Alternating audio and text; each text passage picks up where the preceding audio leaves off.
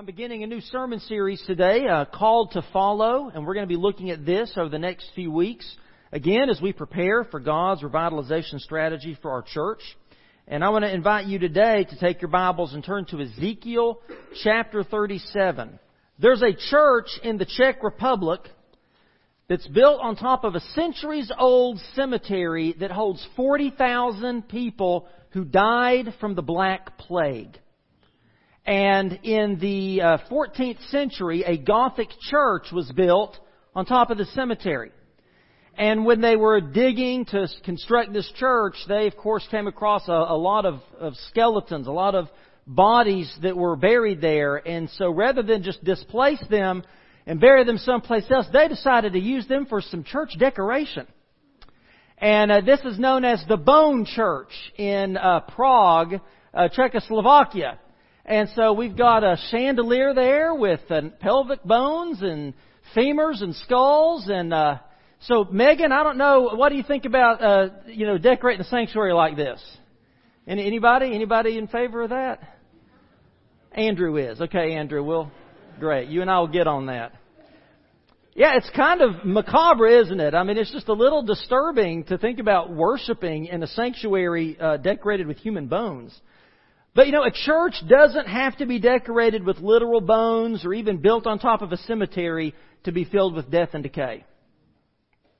In fact, North America has tens of thousands of bone churches, filled with people whose hearts are as hard as stone, whose spirits are dry, and whose vision is dead. They are lifeless, loveless, and lukewarm. These churches are comfortable, complacent, corrupted, and compromised. Basically, all of those churches from Revelation 7, except for the two Jesus had nothing negative to say about. 5 of those churches, you could just say, are bone churches. And they were in need of revitalization. This is why our nation is in the state of moral and spiritual decay it's in. It's because we are a nation full of bone churches. I've shared the statistics with you before, but I'm going to throw these up here again. While the United States population grew 10% over the last 15 years, the number of unchurched adults grew 9 times that. Between 8 and 10,000 churches close their doors every year in this country. Now, this has led to a population church gap.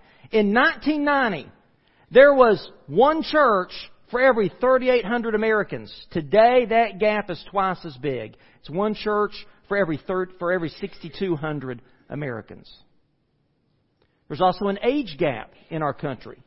Churchgoers are getting older compared to the generational population. Millennials are the most unaffiliated group of people to a church in American history. Millennials. Church attendance continues to decline. 40% of Americans say they attend church, but a lot of researchers have concluded that number is closer to 20% of Americans actually attend a worship service. By all estimations, while Christianity is on the increase worldwide, especially in the developing countries, it's in the decline in the United States and Western Europe. You can't argue with these statistics. This is where we are, people. Now, Israel was in a similar situation during the prophet Ezekiel's lifetime. Israel was in captivity in Babylon. They felt like a dead nation without a future, without an identity, without any hope. They had lost their land. They had lost their king. They had lost their temple. But God gave Ezekiel a vision that for Israel is sort of like the illustration of the bone church is for us today. It was both a wake-up call, but also a word of hope. All was not lost. God was on the move, and someday He was going to raise this dead nation to life once again. Now, as Christians, we are eternally and spiritually alive, and nothing can change that. Nothing can take away the eternal life that is ours in Christ Jesus. Not even the devil. He cannot touch your eternal spirit. And ultimately, the Bible tells us Satan will not prevail against the church. The church will be victorious. But in the meantime, what Satan can do and what he does is he attacks individual Christians and churches to distract and discourage and divide us. He wants to make us ineffective in carrying out the Great Commission. He wants to make us so busy and so distracted from God's call on us and His power that can work within us that our churches become like dry bones. God wants us to know that there is hope. There is hope for the churches in our country. There is hope for us. We can experience revitalization. But the question is how? How can we be revived so that we have renewed vitality and value, so that we can have a refocused vision? Well, Ezekiel's vision gives us three essential elements that we need for revitalization and renewal. And the first is that we must listen to God's Word. And I invite you to read along with me in your copy of the Scriptures in Ezekiel chapter 37, verses 1 through 6. The hand of the Lord was upon me. He brought me out by the Spirit of the Lord and set me in the middle of a valley. It was full of bones. He led me back and forth among them. And I saw a great many bones on the floor of the valley, bones that were very dry. He asked me, Son of man, can these bones live? I said, O sovereign Lord, you alone know. And then He said to me, Prophesy to these bones, and say to them, Dry bones, hear the word of the Lord. This is what the sovereign Lord says to these bones. I will make breath enter you, and you will come to life. I will attach tendons to you, and make flesh come upon you, and cover you with skin. I will put breath in you, and you will come to life. Then you will know that I am the Lord. Now, this was a disturbing vision for Ezekiel, as I'm sure it would be for any of us, right? But the Jewish people especially, they took great care to honor their dead. And here these once valiant soldiers lay in this battlefield. Their bones, their bodies were unwashed. Their bodies were unwrapped. They were unknown soldiers. They had become food for the vultures, and their bones had been bleached dry by the sun. So these bones to Jewish people represented far more than just death. These were symbols of shame and judgment. See, God had warned His people repeatedly that if they continued to reject Him, if they continued to worship false gods, if they continued to live like the pagans around them, God warned them that this would happen. He warned them all the way back in the book of Deuteronomy, right? So here's Moses preaching to the people of Israel after the Exodus, right before they enter the Promised Land. And listen to what Moses tells them. The Lord will cause you to be defeated before your enemies. You will come at them from one direction, but flee from them in seven. You will become a thing of horror to all the kingdoms of the earth. Your carcasses will be food for all the birds and the wild animals, and there will be no one to frighten them away. And that's the vision. The results of that, the fulfillment of that, is what Ezekiel saw. Now, even more recently, to Jeremiah the prophet. So here's Jeremiah, and he's a prophet to Israel, and about the same time as Ezekiel. And Jeremiah said, I will deliver into the hands of their enemies who want to kill them. Their dead bodies will become food for the birds and the wild animals. Jeremiah is giving that prophecy before the Babylonian exile, and Ezekiel has this vision afterward. He sees this come to pass. But God's anger is fleeting. God is the God of second chances. He's the God of clean slates and fresh starts. This is not the end of Israel's story. God didn't bring Ezekiel into this valley to gloat or to rub Israel's face in it. He brought Ezekiel here to work a miracle. And that miracle began with the question, can these bones live? Can these bones live? Now, from a human perspective, the answer is what? No. No way they can live. I mean, these aren't recently dead soldiers. I mean, there's at least precedent in the Bible for God raising to life somebody who's been dead a couple days, right? So, Jesus' friend Lazarus was on the extreme end of that. He'd been in the tomb 4 days. And the people thought, well, there's no way that God can bring Lazarus back to... These guys, there's no flesh. There's no meat left on these bones. These bones are dry. They are desiccated. They are brittle. They are sun bleached. There's nothing there that God could resuscitate, is there?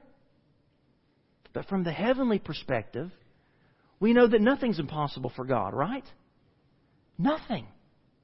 Not even this valley of dry bones. Paul described God as the one who gives life to the dead and calls into being things that were not. If God can create something from nothing, certainly He can make living bodies from dry bones. Amen? And like this valley of dry bones, the people of Israel thought they were way past resuscitation. They saw no hope that they would ever return to life as a nation in the Promised Land. But God was about to demonstrate that revitalization is possible. Now, I want to define a term here, this term revitalization. Revival and revitalization both basically mean the same thing. They're both from the same Latin words. Re, meaning again, and vivo, meaning life. So, both revitalize and revive mean to give life again. To give life again, which is exactly what God was going to do with these bones. And the first step to revitalization is to listen to God's Word. God commands Ezekiel to prophesy, in other words, to preach. He says, preach to these bones. Now, as a preacher myself, I am sure Ezekiel probably felt at one time or another like he was preaching to the dead. I've been there. But to literally preach to bones, that's one tough crowd. No amens coming there. Now, he was preaching to Boneyard Baptist Church that day. And Ezekiel, he didn't give these bones some dry, dusty sermon. He brought a fresh, powerful, Spirit-inspired message from God's holy Word. Because there is power in God's Word. When God speaks, light bursts forth from darkness. When God speaks, nothing becomes something. When God speaks, water either pours from a rock or parts to make a way. When God speaks, storms stop and the dead are raised to life. There is power in the Word of God. The Word of God is a word of light and creativity. It's a word of provision and peace. It's a word of hope and life. The power of God's Word can certainly change even the most hopeless of situations for people, for churches, for communities, even for nations. Hebrews 4:12 tells us that the Word of God is alive. The Word of God is active. It's powerful. It's penetrating. 1 Peter 1:23 says that we are born again through the living and enduring Word of God. And Jesus said in John 6:63, the words I have spoken to you, they are full of the Spirit and life. Whatever hopeless situation you may feel like you're facing, no matter how lifeless you may feel like your life has become, the Word of God can give you life. The Word of God can give you enduring hope. The Word of God has the power to transform our hearts, our minds, our relationships, our lives. But for that to happen, we have to believe what it says, don't we? We have to believe the Word of God. Ezekiel believed. He believed that God would indeed make breath enter these lifeless bones. And out of his belief in God's promises, Ezekiel obeyed and he preached to these dry bones. And you know what happened? He heard a rattling sound. And he looked and he saw the bones beginning to come together. See, when we as a church really believe God's Word, that Jesus loves His church, that Jesus died for His church, that Jesus is presently at work purifying His church and making us holy, when we believe what God says, that He places every member of the church exactly where He wants them to be, that God uniquely shapes each and every one of us for a purpose in His church, like a puzzle piece, that we can work together like the parts of a body to accomplish His plan. When we believe in the Great Commission and the empowering of the Holy Spirit so that the world can really know that we belong to Jesus. When we believe those things, we'll hear the sounds of rattling bones. We'll begin to hear the sounds of revival bursting forth from this corner and echoing throughout this community and this nation. FBC Thomson, my question for you this morning is, will you read? Will you listen to? Will you meditate on God's powerful Word? Will you believe it? Will you live it? Because we must, if we want to be revived and renewed. We must listen to the Word of God. Secondly, we must gather with God's people. We must gather with God's people. Let's look at verses 7 and 8. So I prophesied as I was commanded. And as I was prophesying, there was a noise, a rattling sound, and the bones came together, bone to bone. I looked, and tendons and flesh appeared on them, and skin covered them. But there was no breath in them. So after Ezekiel proclaimed God's Word to these bones, they started to come together. Clicking together like a room full of kids building Lego. Just clicking all together. Or like a box full of macaroni and cheese. He just heard that rattling sound. And the foot bone connected to the ankle bone. And the ankle bone connected to the shin bone. And the shin bone connected to the knee bone. And by the time it was done, they were complete skeletons laying all throughout this valley. And then tendons and muscles and skin came together until whole, complete bodies lay throughout this valley. Now, this is an apt illustration for the church. Because the Apostle Paul compared the church to a body. He said that we are the body of Christ. Listen to what he says in 1 Corinthians 12. Just as a body, though one has many parts, but all its many parts form one body, so it is with Christ.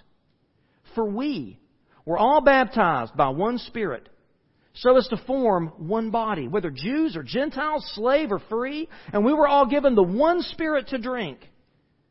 Even so, the body is made up of not of one part, but of many. But in fact, God has placed the parts in the body, every one of them, just as He wanted them to be. If they were all one part, where would the body be? As it is, there are many parts, but one body. Now you are the body of Christ, and each of you is a part of it. You see, some church members are the backbone of the church. They provide much needed support to the workings of the church through their praying and through their giving and through their encouraging. Some people are leg and foot bones, doing the heavy lifting and helping to move the church forward into the world with the gospel. Some people are the hands of the church, touching lives and compassionately meeting needs and extending hope. Others are the mouth, speaking the Word of God to those who need to hear it. Other members are the ears, listening for the voice of God to speak and to guide and direct the church. And some are eyes, seeing where needs are and where God is working so that we can join Him there. But do you know what bones don't belong in a revitalized, healthy, growing church? You know what bones God doesn't need? It doesn't put in the body? The first is the wishbone.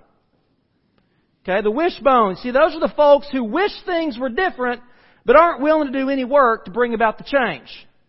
God has no use for wishbones. You know what the other one is? The knucklebone. The knucklebone. Those are the people who are willing to fight for whatever it is that is their pet peeve, that is their special preference. They're just willing to take anybody to task to fight for their own way. And God has no use for wishbones or knucklebones in the church. So don't be one, okay? God created the church. Jesus died for the church. Because God has always been about calling to Himself a people. Not just a disparate group of individuals. God has always been at work to create a community of faith, a family, all the way back to Genesis. God has always been about family. And you know, the church, we've been talking about this on Sunday nights in our cross-current study. The church isn't just like a family. The church is a family. This is your family. These are the people. I want you to look around and think about this. Look around at the people around you. these are the faces you're going to see for all eternity. Amen. Isn't that great? This is your family. It's not just like a family. It's not just an analogy. It's what it is. And we need each other. If we're going to experience the kind of meaning and joy and love that we say we want in life, we need the church. See, when someone comes to faith in Christ, that person is saved and called into the church. They become adopted children in God's family. It is through local churches that God desires His children to worship Him together. To grow our faith in community as we pray for each other and hold each other accountable and encourage each other on to love and good deeds, and as we help to meet each other's needs. It is for service in and through the local church that God shapes us with spiritual gifts and natural abilities, and it is through the local church that we are sent out to make disciples of Jesus from all people. The church is essential. It's as essential as God's Word. But you know, we can't stop with God's Word and God's people. By itself, those are not enough to bring about revitalization. Yeah, these bones took on flesh. They became complete bodies, but there's no breath. They look alive, but they're not alive. And you know what's lacking? It's the Spirit of God. It's the third thing we have to have. We must be filled with God's Spirit. Look at verse 9. Then He said to me, prophesy to the breath. So first Ezekiel preached to the bones, and now he's preaching to the breath. Prophesy, Son of man, and say to it, this is what the Sovereign Lord says, come from the four winds, O breath, and breathe into these slain, that they may live. So I prophesied as He commanded me, and breath entered them, and they came to life and stood on their feet, a vast army. And then He said to me, Son of man, these bones are the whole house of Israel. They say our bones are dried up, our hope is gone, we're cut off. Therefore prophesy and say to them, this is what the Sovereign Lord says, O my people. I'm going to open your graves and bring you up from them. I will bring you back to the land of Israel. Then you, my people, will know that I am the Lord when I open your graves and bring you up from them. I will put my Spirit in you, and you will live. And I will settle you in your own land.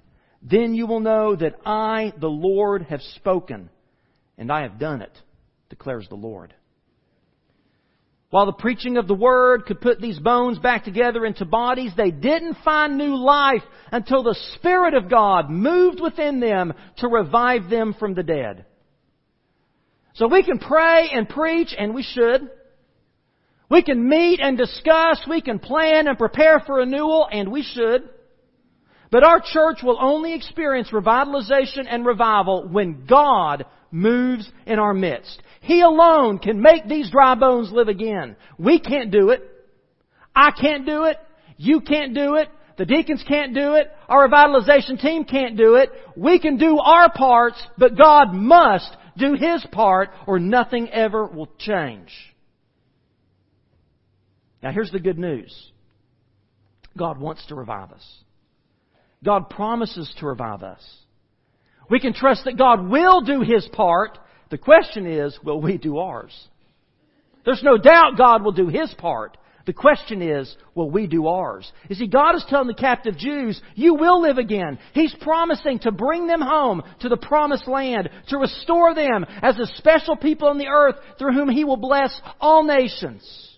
He promises that a miraculous transformation is on its way.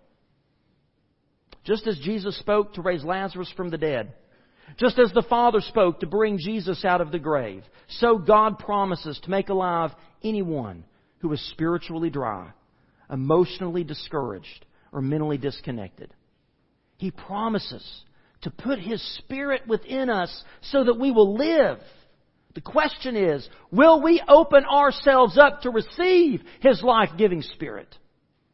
God is calling all of us in this church to be His mouthpiece for revitalization and renewal. We all need to speak to one another and hear from one another these powerful promises of God. We all need to believe that God can and will take what is dry and stale and lifeless and make it alive and vibrant once again.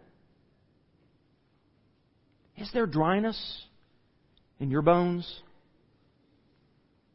Do you have a thirst that you just can't seem to quench?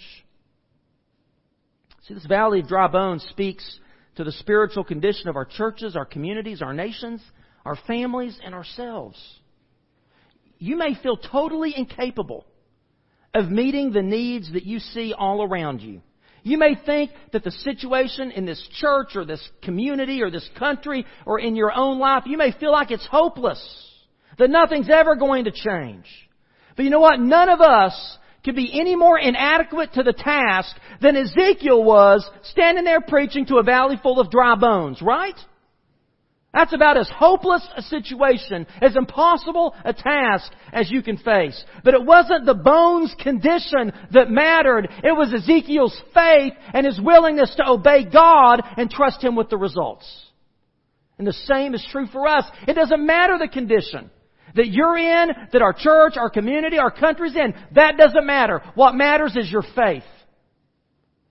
What matters is, are you going to be obedient to God and trust Him to make a difference? God didn't send a politician to that valley. He didn't send a social worker, a doctor, or an educator. You know who He sent? He sent a preacher. Ezekiel wasn't in that valley by his own inclination, and he wasn't in there by the invitation of the bones. He was there by the divine call of God. Because God and His Word and His people and His Spirit was what they needed. Now, throughout the Bible, from the very beginning, we see God at work doing this very thing. Reviving, renewing, revitalizing. In Genesis, God brought order out of chaos, light from darkness, and He made humanity from the dirt of the ground. In the book of Judges, the cycle of disobedience and decline is followed by God's discipline that resulted in repentance and renewal of the covenant. In the New Testament, after the cross on Good Friday was the empty tomb on Easter Sunday. Jesus Himself defeated death to bring everlasting life to everyone who believes in Him. In Acts, we witness the birth of the church from the dry bones of Judaism. And in Revelation, God promises to heal all the broken things. Someday, Jesus is going to come back and He's going to restore and renew everything. So don't you think God can breathe new life into you, into our nation, into McDuffie County, into First Baptist Thomson? Just this last week, I got a card from Bill Black thanking this church for our generous support. We're the #1 giving church to Smoky Mountain Resort Ministries. And right before I got this, I'd received an email report from Bill to the board of directors. And I want to read you a story he wrote in that email. He said, "Last week I met with an Ober-Gatlinburg employee who lost everything in the Gatlinburg fire. Went through a marriage and divorce, and since December experienced the death of her mother, the suicide of her brother, and then her sister died in her arms after an accident. She was also evicted from her apartment in Pigeon Forge. We met for the first time, and I expected to be dealing with counseling, setting up professional help for her. I opened in a prayer because I could tell she could barely breathe in life. And I prayed God would breathe into her. As I finished, she said her nightmare is that she will burn forever. And that led her to praying for salvation within 5 minutes. It was a powerful Holy Spirit moment." Amen? Here's a woman who felt like that her life was hopeless, that everything was dry and broken and over, and God breathed new life into her. Maybe this morning you feel like this woman. Maybe you feel like you can barely breathe. I want you to know God wants to breathe His Spirit, His truth, His light, His life, His peace. He wants to breathe this into you. When you don't feel like you can go on for another day, God can carry you if you trust Him. His Spirit can bring anyone new life. His Spirit can make any day a new day. In order for our church to be revived, it's going to require a mighty moving of the Spirit of God. See, church revitalization begins with the laying of the foundation of God's Word, the coming together of God's people, and the moving of God's Spirit. And when those three powerful forces come together, that's when revival happens. That's when God restores His people to their first love. That's when He renews in us the life that is already ours in Christ. That's when He refocuses us toward greater obedience to the Great Commission and the Great Commandments. And y'all, I believe that the best days of First Baptist Thomson aren't behind us. I believe they're laying out there before us, waiting to be discovered. I believe that. And I'm trusting God to do what He promises. I'm trusting Him to bring revitalization to a church that's devoted to His Word, that's together in love and unity, and that's dependent on the power of His Spirit. I'm looking for God to bring a level of health and growth to this church that none of us have ever seen in our lifetimes. I'm expecting God to act sovereignly to restore those who have wandered far from home. Those that maybe haven't darkened this door in years. Wouldn't it be amazing to watch God's Spirit move in their lives and to refill this place once again? And to be seeking Him and seeking to worship Him with their church family. I believe we will see very soon the Spirit of God restoring His people to a more vital spiritual life and witness and work through prayer and the Word. Do you believe this? Do you believe this is possible? Do you? Do you? If so, what are you willing to do about it? What are you willing to do to embrace and listen to the Word of God? To gather together as one family in love and unity, and to be dependent upon the life-giving Spirit of the Word of God. I don't know what you're dealing with in your life today. You may be like that woman. You may feel life is hopeless. You may feel like everything's dry and dead and broken. As we sing in just a moment, I invite you to come to this altar. I'll be here to speak with you and to pray with you. Would you trust the God who came down as helpless babe, who lived a sinless life and died on the cross to pay your penalty? That God that loves you so much, the God that can raise the dead back to life, will you trust Him this morning to give you new life? Will you trust Him this morning to put the broken bones in your life back together again? I invite you to come. You don't have to know the right things to say or do. You just have to come and just throw yourself into His merciful, loving arms. Maybe God is speaking with you to unite with this church. To say, yes, I do want to gather with this church. I want this church to be my family. This is where I want to serve and grow. This is where I want to learn the Word of God and be filled with the Spirit of God. Then you come and unite with this church today. But for the rest of us, I want to ask you, will you pray? Will you pray with faith, with great expectation of what God can and wants to and will do through this church? Would you stand with me and pray? Father, we thank You for Your Word. Your Word that can put all of the broken pieces of our lives and our churches and our communities back together. We thank You for Your people, Lord. We're not perfect. But that's why we need each other. That's why we need to be encouraged by one another. That's why we need to hold each other accountable. That's why we need each other to meet our needs. We need this family. We thank You for Your life-giving Spirit. And we pray Your Spirit would breathe in us, move through us, and give us new life. Give us new vision. Give us new energy and strength and focus. Father, whatever You're speaking to people's hearts, I pray this morning they would be obedient like Ezekiel. They would step out in faith. Not because they think they can do anything, but because they desperately need You to do everything. We ask it all in Jesus' powerful and strong name.